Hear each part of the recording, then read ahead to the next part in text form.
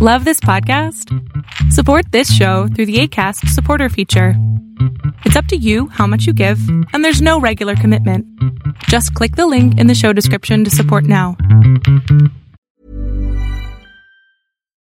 Life is full of what-ifs. Some awesome, like what if AI could fold your laundry? And some, well, less awesome, like what if you have unexpected medical costs? United Healthcare can help get you covered with Health Protector Guard fixed indemnity insurance plans. They supplement your primary plan to help you manage out-of-pocket costs. No deductibles, no enrollment periods, and especially no more what-ifs. Visit uh1.com to find the Health Protector Guard plan for you. Quality sleep is essential. That's why the Sleep Number Smart Bed is designed for your ever-evolving sleep needs. Need a bed that's firmer or softer on either side? Helps you sleep at a comfortable temperature? Sleep Number Smart Beds let you individualize your comfort, so you sleep better together. J.D. Power ranks Sleep Number number 1 in customer satisfaction with mattresses purchased in-store. And now, save 50% on the Sleep Number Limited Edition Smart Bed for a limited time. For J.D. Power 2023 award information, visit jdpower.com/awards. Only at a Sleep Number store or sleepnumber.com.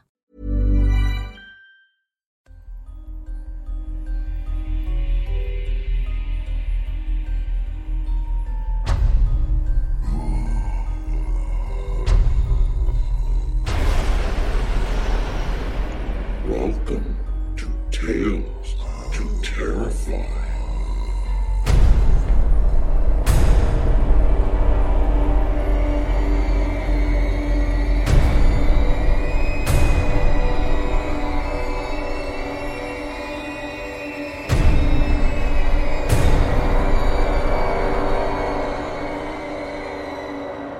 Good evening, children of the night. It's a warm evening in the Shenandoah. Come on into our cabin and find somewhere comfortable to sit. Well, let's get it out of the way. For those of you who don't follow us on Facebook or Twitter, we didn't get the Hugo Award. I started this journey off very indifferent to whether we got the award or not. As time went on and I looked over the list of some of my heroes that have received the award, I started thinking, well, this would be nice. Very nice. I'll admit a little disappointment that the award went to our rival podcast, No Award. Anyway, about it. You'll still be able to tune in every Friday to hear our stories of monsters, the occult, murder, ghosts, revenge, and jerks getting their comeuppance. Let's move on to our fiction. Our first story of the night comes from Gregory Shepard. Greg is a freelance writer and poet with an attraction to stories that hide in the darkest of corners, dipping his toes for the first time into the pool of publication. Outside the studio, he works as a manager for a software company and is a landscaper, contractor, plumber, and electrician nights and weekends, at least at his own house in New Hampshire. Greg has several works in progress, including a collection of short stories, poems, and a novel. And now we will hear Gregory Shepard's Exit 41.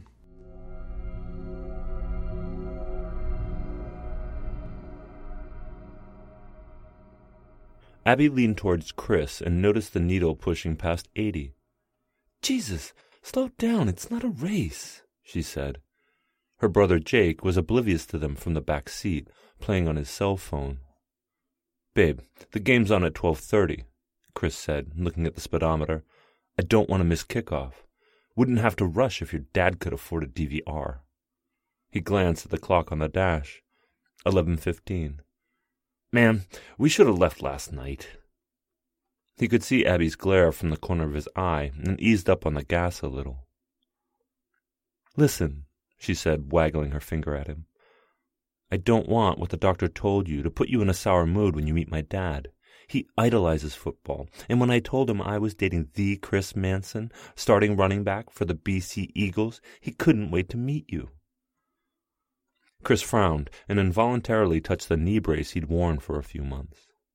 "And you know I couldn't get out of work last night."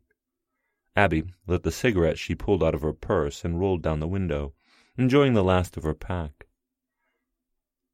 Jake looked at Chris through the rearview mirror and said, "Maybe if you didn't jump off the frat porch, you'd be starting your senior year, too." He relished twisting the knife in Chris's side, especially where it hurt him the most, football.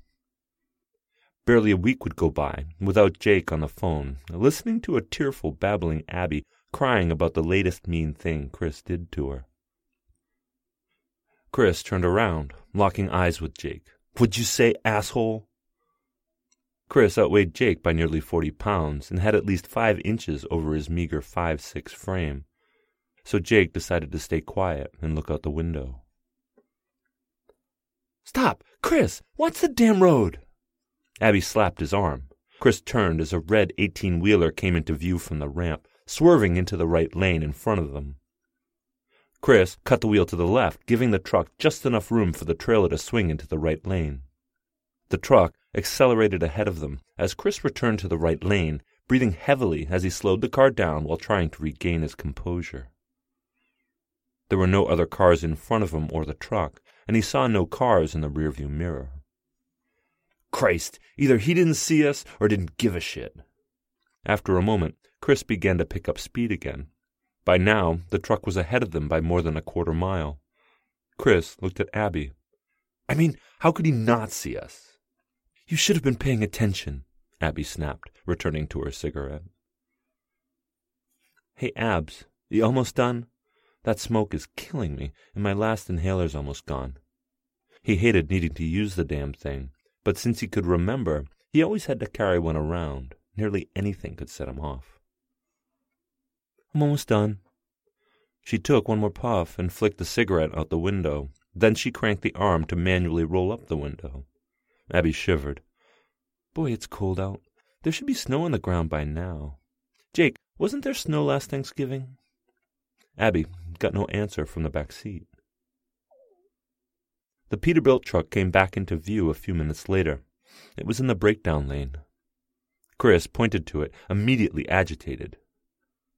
"Hey, there's that goddamn truck again." Jake looked up and noticed that the truck seemed to be moving slowly.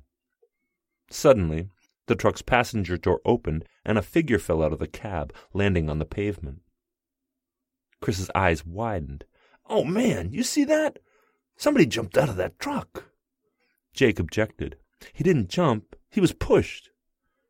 Abby leaned forward, as if it would give her a better look. Black smoke left the exhaust of the truck as it regained speed, moving back into the right lane. The man, or woman, on the side of the road was still an unrecognizable black blur. There was no movement. "Chris, pull over, they need help." She held on to the door handle as if she was already going to get out of the car. "Hurry, Chris." Okay, I don't want to run him over. Take it easy." Chris pulled into the emergency lane and put the car in park about 20 feet behind the still body. Abby barely waited for the car to stop before getting out and bolting to him, Jake following her at a slower pace.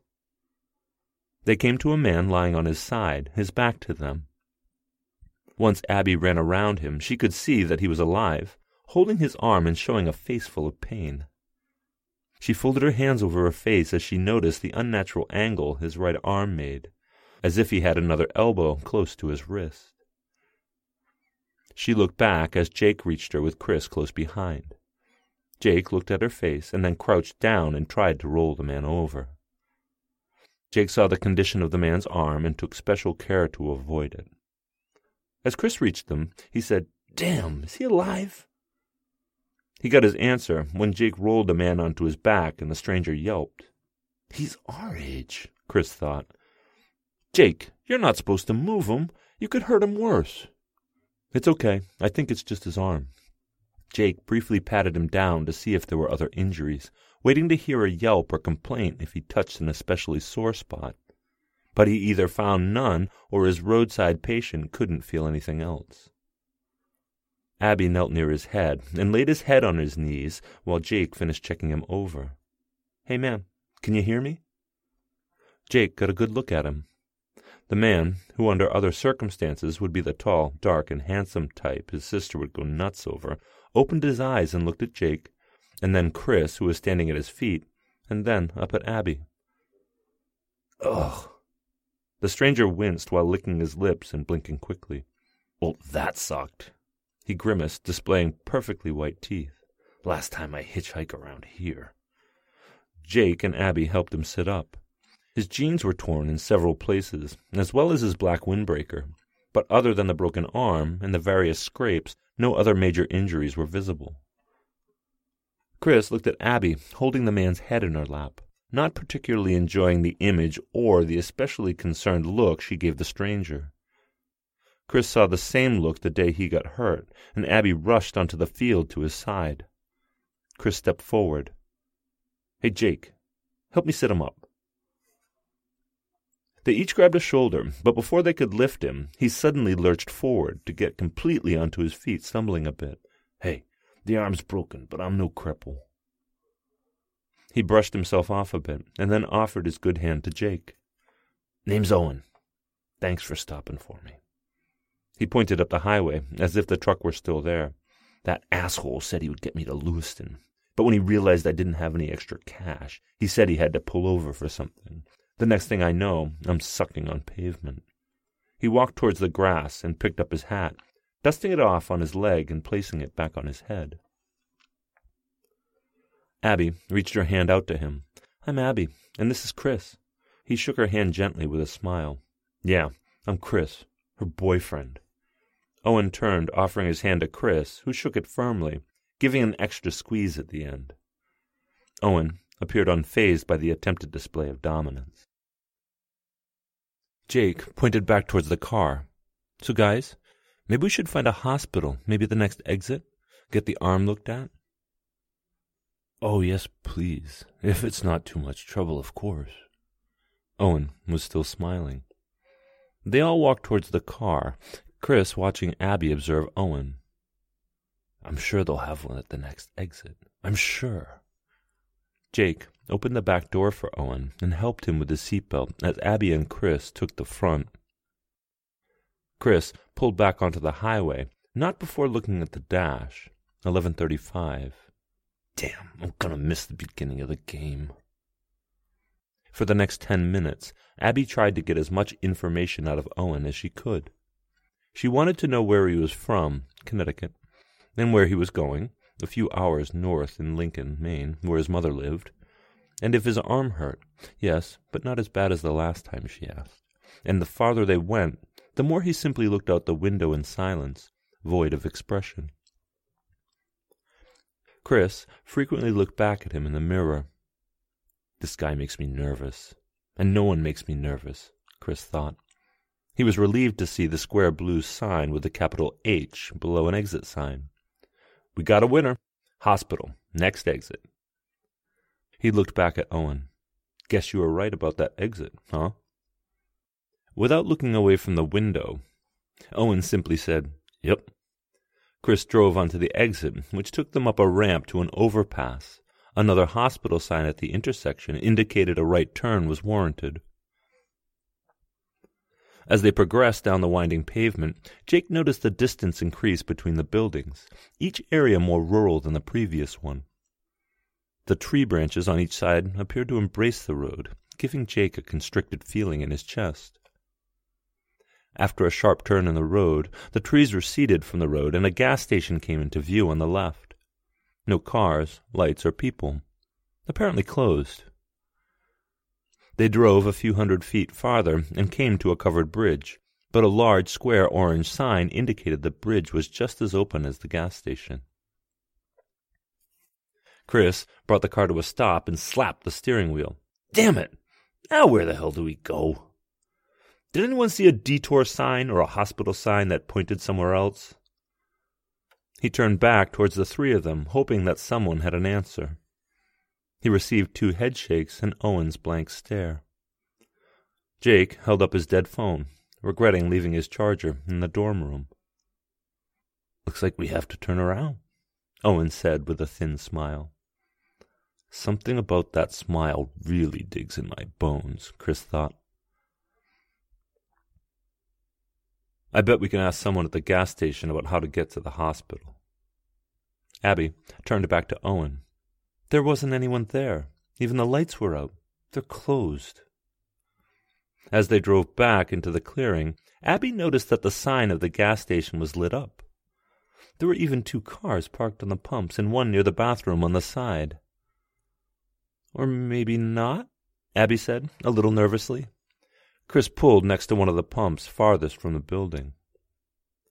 It was obvious that the station hadn't been built recently, or even within the past few decades. There was no Texaco, Mobil, or Exxon signs, just one that proclaimed the obvious gas on the roof of what otherwise would have been a Cape House.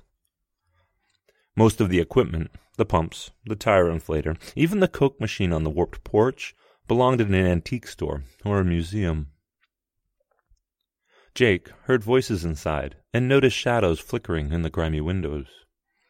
Abby opened the car door and Chris grabbed her arm. "Nope, I'll go in. You all stay here. Hope they have a phone that works without having to crank it." Chris got out and walked to the porch, opening the rusted screen door as he walked in. Abby turned around to look at Jake. "They should have a phone. We should be out of here soon, right?" Her voice wavered, revealing her nerves. "I don't like it here, not one bit." Every second Chris was inside weighed on her and increased her anxiousness. She turned to watch the windows intently, trying to make out a shape that looked like Chris. Owen smiled, inspecting his fingernails. "Oh, I'm sure Dougie'll take good care of him." Jake looked from the station back to Owen. "He knows who works here?" he thought. "I thought he was just passing through." Abby, with a puzzling look on her face, asked, "You've been here before?" Owen looked up at Abby with a blank stare. His forehead creased and his eyes narrowed, as if thinking hard about his words. He started to speak and then sat back. Finally, throwing his hands up, he said, "You got me. I think I'm done playing games anyway." His good hand shot towards Jake, grabbing his throat. Jake's eyes bulged, his throat squeezed with an unnatural force. Abby remained frozen, unable to scream. One more peep and I pop his head like a dandelion. Jake weakly pawed at his arm, to no effect. "Oh, it doesn't matter anyway. Doug's probably got things in hand inside by now." As if commanded, a man wearing dirty blue overalls with a red Dougie name tag barreled through the front door. He was nearly as wide as the doorway and was short with dark, greasy hair, which looked short until he turned to spit chew out of his mouth and his ponytail flipped over his shoulder. He walked towards the car, opened the passenger door, and pulled Abby out by the top of her head. Not by the hair. He gripped her head with his huge hand like he was picking up a basketball. Abby screamed while being dragged backwards into the station, locking eyes with Jake as long as she could until she was inside. Owen looked back at Jake. "Lucky you. You get to go last." He loosened his grip just enough to let Jake breathe, but only a little bit. "Easy there. I don't want you dead yet." Jake attempted to speak out, but was drowned out by the sound of the Peterbilt pulling alongside the car. "Please let him help us," Jake screamed inside. Jake heard the cab door open and close. A man walked in front of the car towards Owen. He was tall and thin, with short white hair, cut military style, sporting a wide grin. He hunched on his heels and stuck his thumbs into his pants, looking at Owen. "Sorry, son. I didn't mean to kick you so hard out of the truck.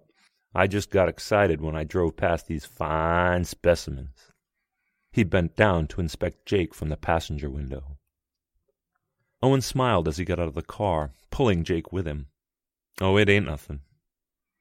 He snapped his broken arm straight out, and with a crack the forearm fell into place. He swirled his wrist around to inspect the repair with a satisfactory look. Jake had enough air to gasp, "What the hell are you people?" still pawing at Owen's arm. A low, loud scream exited the gas station, followed soon by a high-pitched scream, which got cut off. Dougie opened the screen door and waved at them to come in. Owen smiled at Jake with his cold, dark eyes. His straight teeth were replaced with rows of razor-sharp fangs. "Why, hungry, of course."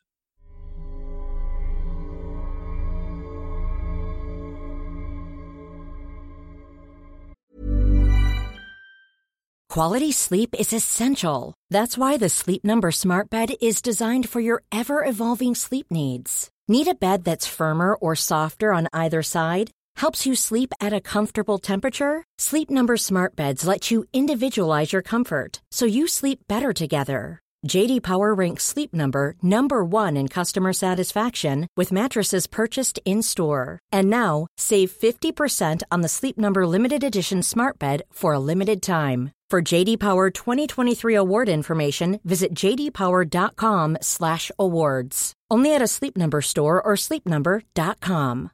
Here's a cool fact. A crocodile can't stick out its tongue. Another cool fact, you can get short-term health insurance for a month or just under a year in some states. United Healthcare short-term insurance plans are designed for people who are between jobs, coming off their parents' plan, or turning a side hustle into a full-time gig. Underwritten by Golden Rule Insurance Company, they offer flexible, budget-friendly coverage with access to a nationwide network of doctors and hospitals. Get more cool facts about United Healthcare short-term plans at uh1.com. I'm Sandra, and I'm just the professional your small business was looking for. But you didn't hire me because you didn't use LinkedIn Jobs. LinkedIn has professionals you can't find anywhere else, including those who aren't actively looking for a new job, but might be open to the perfect role, like me. In a given month, over 70% of LinkedIn users don't visit other leading job sites. So if you're not looking on LinkedIn, you'll miss out on great candidates like Sandra. Start hiring professionals like a professional. Post your free job on linkedin.com/people today. That was Gregory Shepard's Exit 41, as read by Seth Williams. Seth Williams is the avatar for a 3-kilometer sentient starship that is parked probably uncomfortably close to the third planet. Surprisingly, he has not yet been discovered. He's very happy that the inhabitants have discovered enough technology that he can communicate in this limited fashion. He is a frequent narrator for 2 podcasts, Far-Fetched Fables and right here on Tales of Terrify, both part of the District of Wonders network. His first audiobook was released on audible.com last month. Thank you, Seth. Next up will be a story from Shane J. Cummings. Fairly recently, we heard his story, Memoirs of a Teenage Antichrist, as read by Dan Rabarts. We'll hear from him again tonight. Shane G. Raya Cummings has been acknowledged as one of Australia's leading voices in dark fantasy. He has authored 10 books, including Shards and the 4 volumes of the Apocrypha sequence, edited several anthologies and magazines, including the best-selling anthology Rage Against the Night. And he has had more than 100 short stories published in Australia, North America, Europe, and Asia. Shane has won 2 Ditmar Awards, and he has been nominated for more than 20 other major awards, including Spain's Premios Ignotus. Shane is an active member of the Horror Writers Association. His website is www.giraya.com.au. Link will be in the show notes. And now we will hear Shane J. Cummings, Hear No Evil.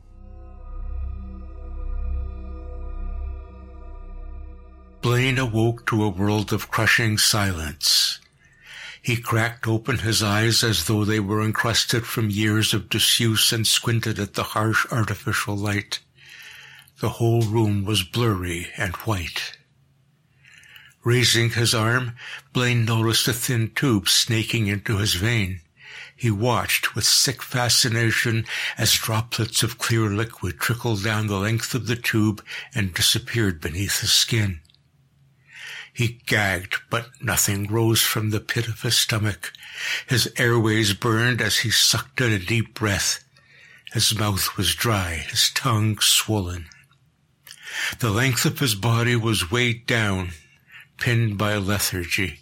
His limbs ached, but everything was pretty much intact, except he couldn't hear a single sound.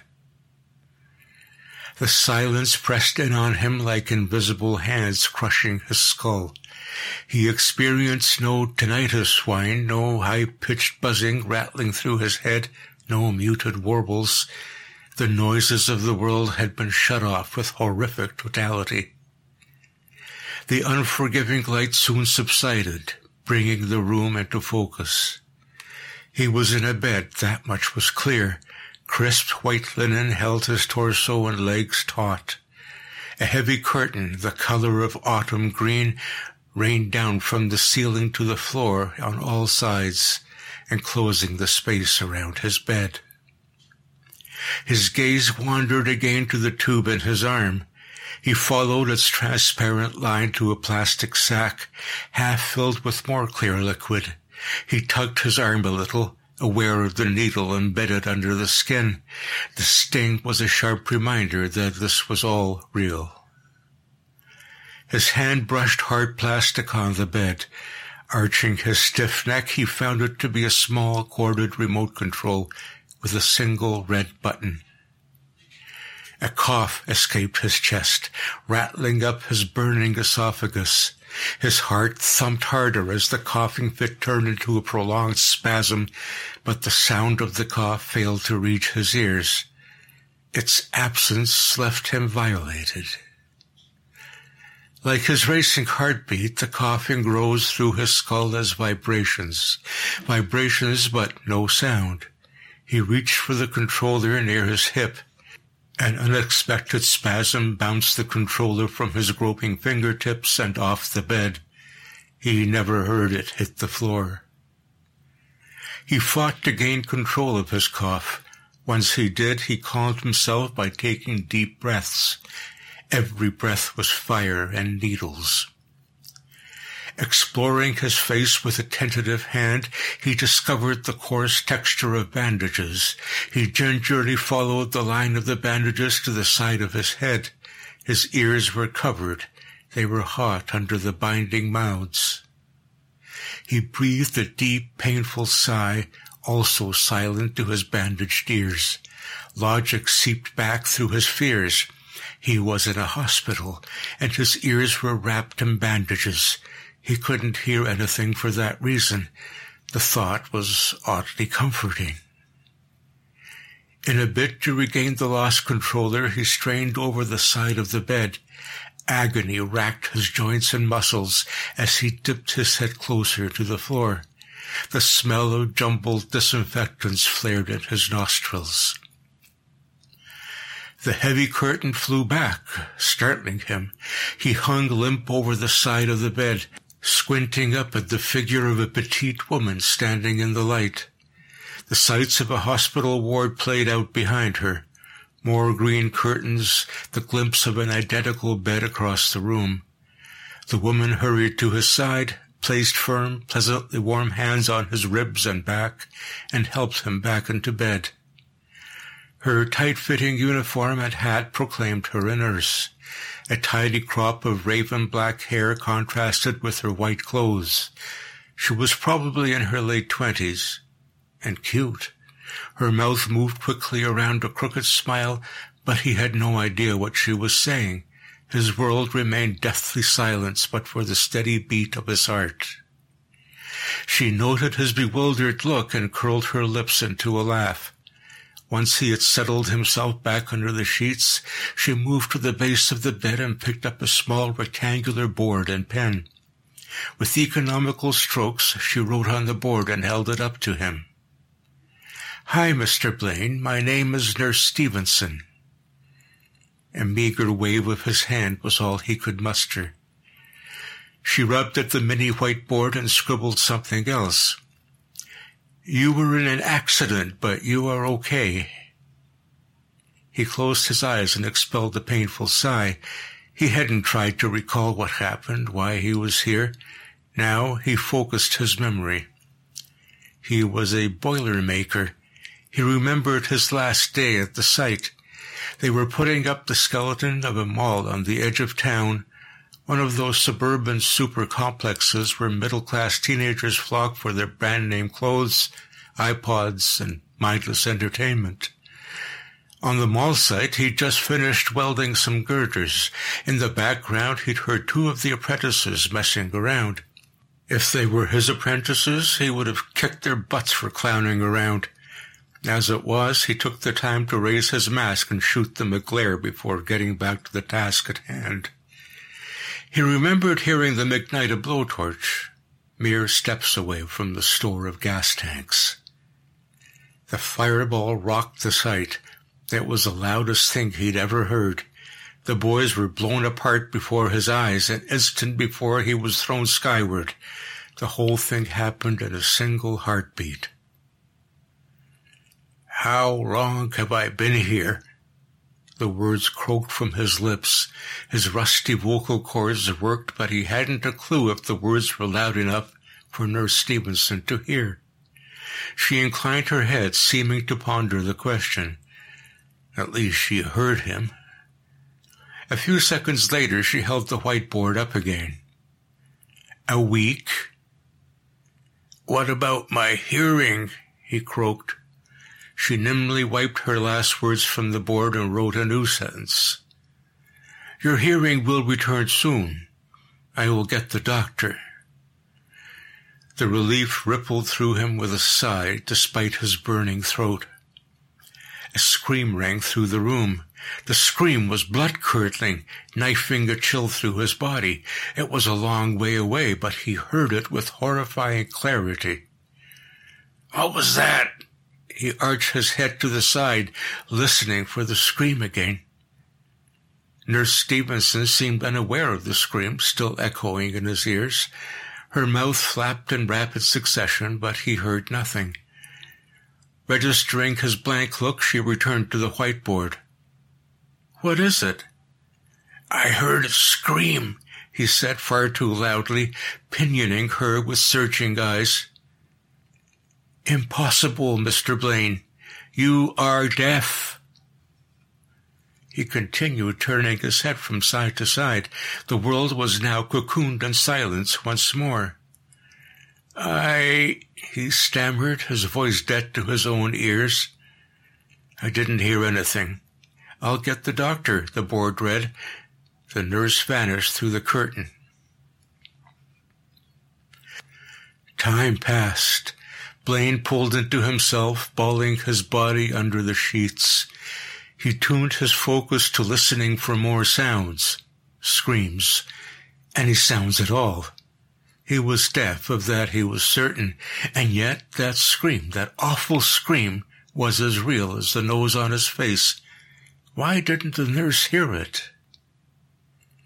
Unable to maintain his vigil, he yielded to sleep.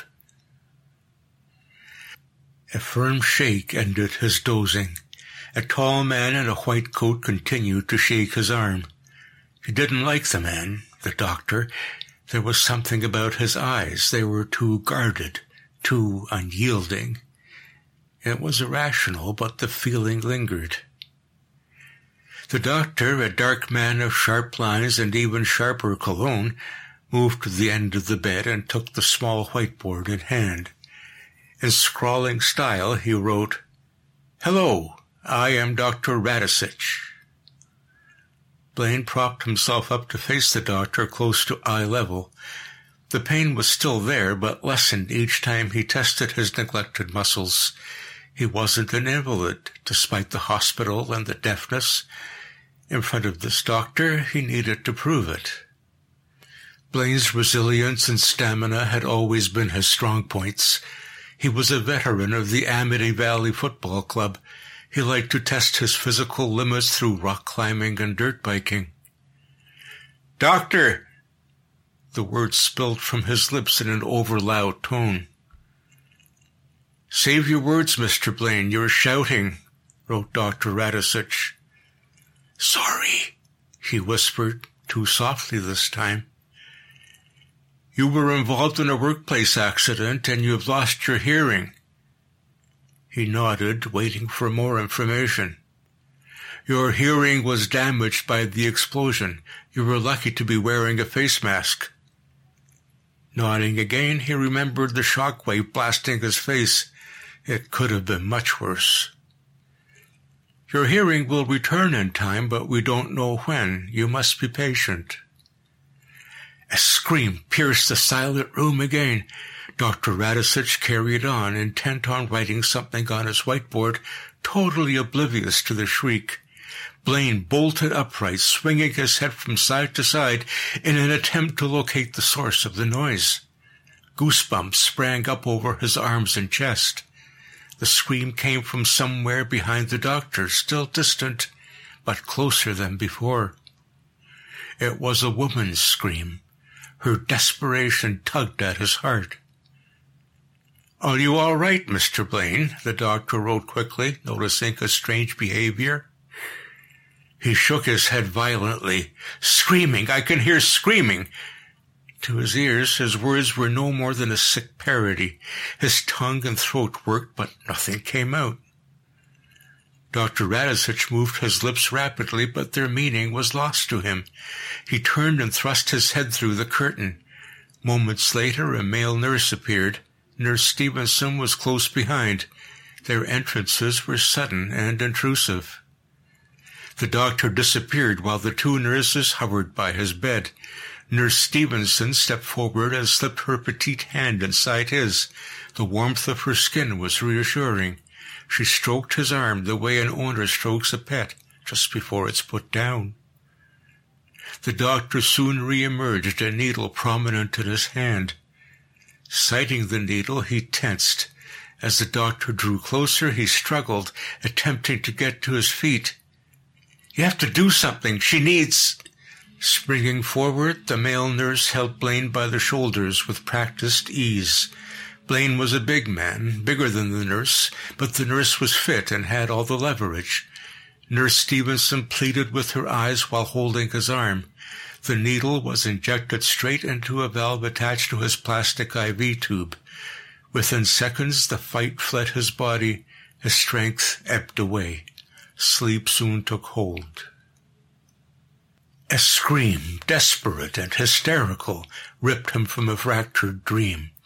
The scream had grown in intensity.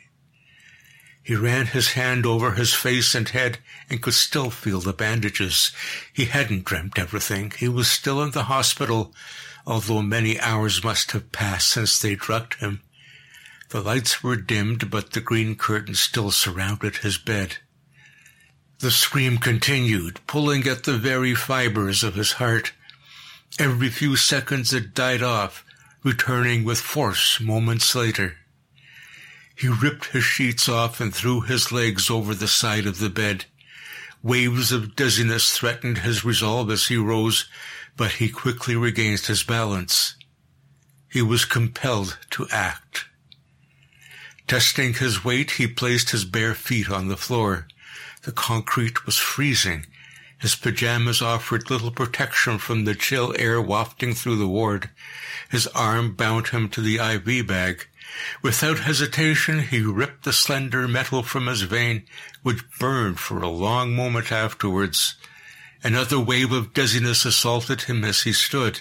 His body was fatigued, but flexing his limbs gave him the confidence to move. Another scream jolted through the hospital. He wobbled forward, unsteady at first, until he settled into a rhythm. Drawing the curtain aside, he found his room deserted. Another 3 curtains, all in matching shades of green, partially hemmed off sections of the room. A solitary 4-paned window, with bars on the outside, provided the only feature to the room. The sky outside was dark. He left the room and entered a long, cluttered corridor. Following the sound of the screams, he turned to the left and took off at a jog. He rushed past the nurse's station, a reception desk located at the crossroad of 2 corridors. The nurse, a chubby, dark-skinned woman with glasses, looked at him with curiosity but didn't interfere.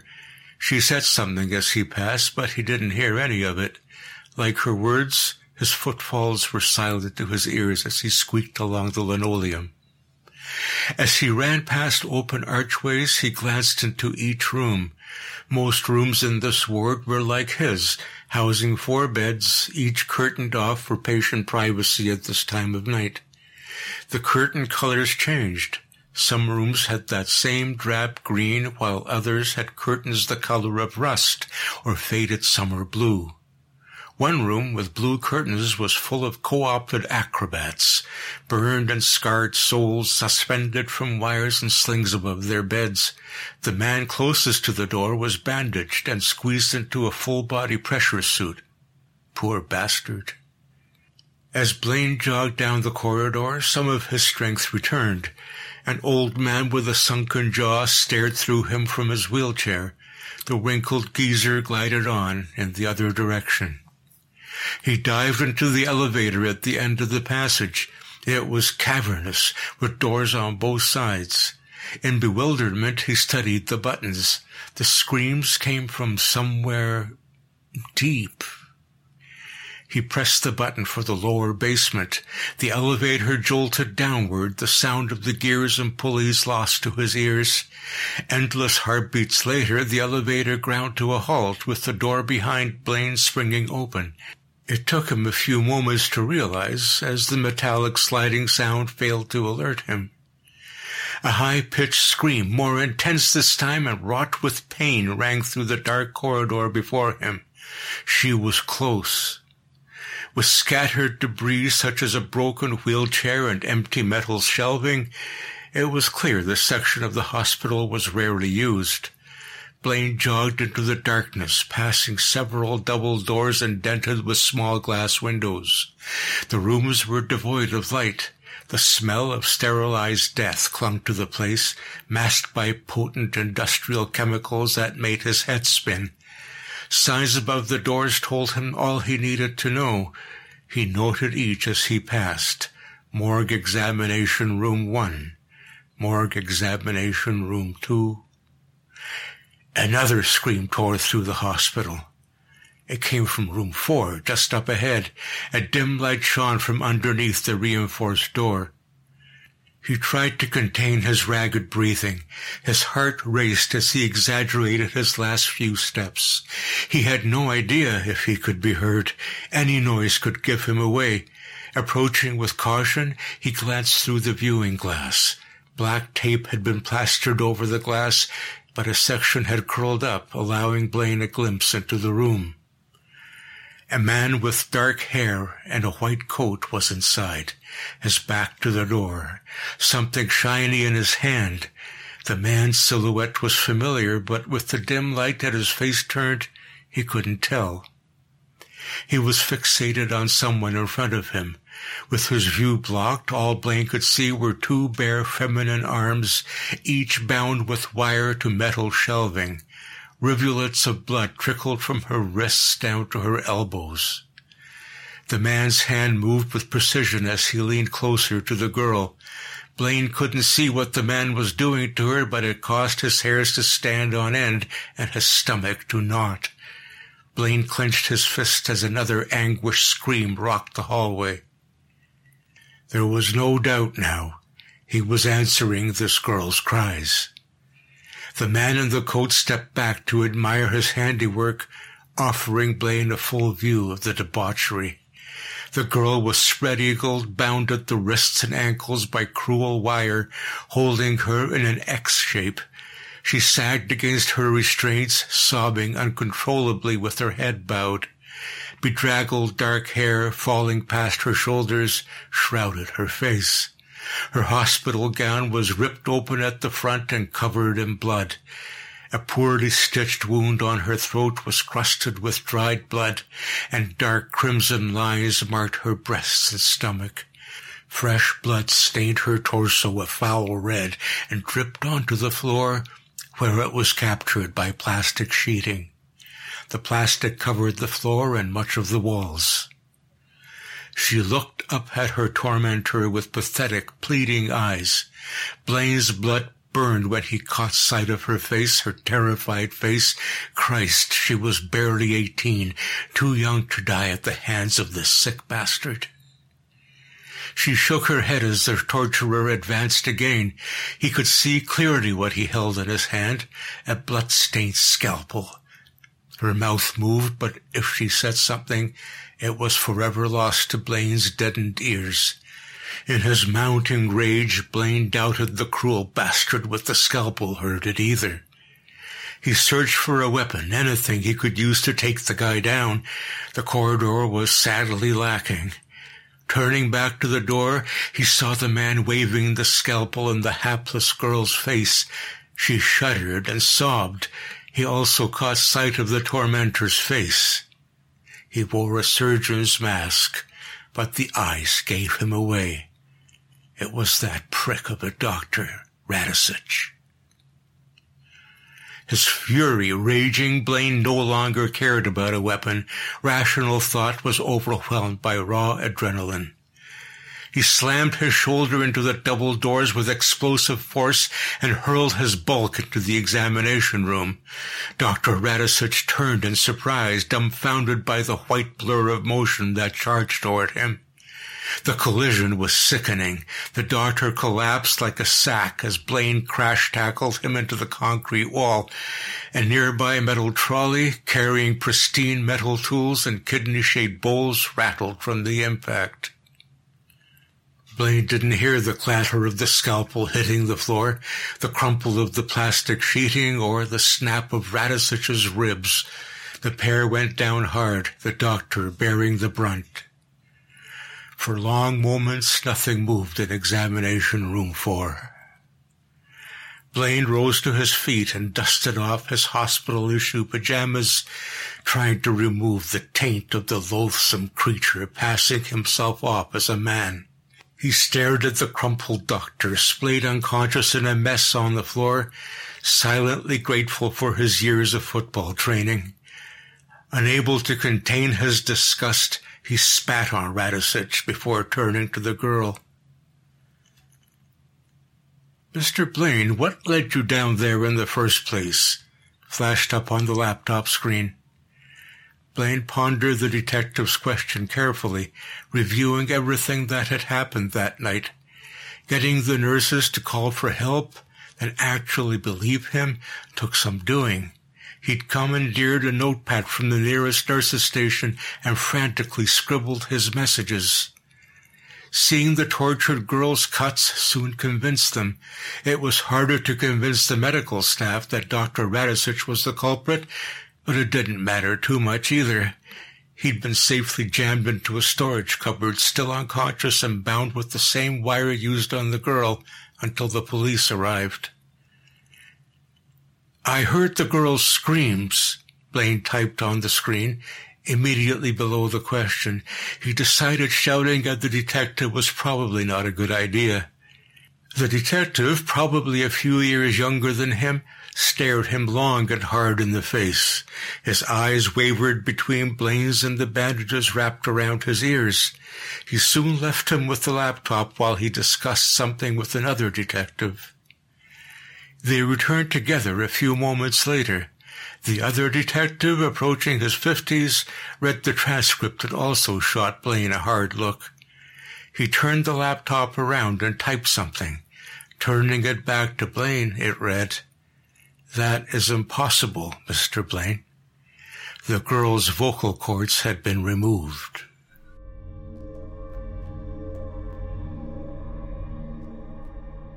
That was Shane J. Cummings, Hear No Evil, as read by Martin Rato. In a variegated working life, Martin has been a parent, a technical writer and software developer, a teacher of creative writing, computer science, and business communication, symphony musician, and audiobook narrator. He has published short fiction and 2 collections of his poetry. Thank you, as always, Martin. That'll be our show for the evening, Children of the Night. Our show is produced by our editors Philip Oldham and Scott Silk, and theme music by David Rakelin. Join us again next week for another episode of Tales to Terrify.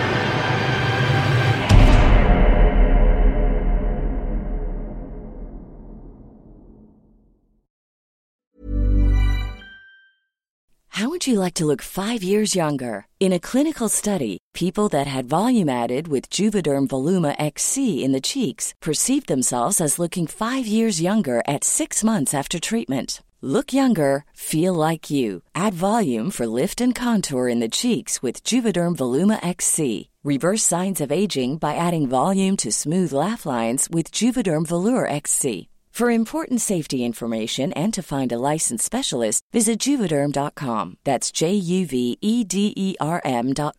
Not for people with severe allergic reactions, allergies to lidocaine, or the proteins used in Juvederm. Common side effects include injection site redness, swelling, pain, tenderness, firmness, lumps, bumps, bruising, discoloration, or itching. There's a risk of unintentional injection into a blood vessel, which can cause vision abnormalities, blindness, stroke, temporary scabs, or scarring. Talk to a licensed specialist to find out if it's right for you.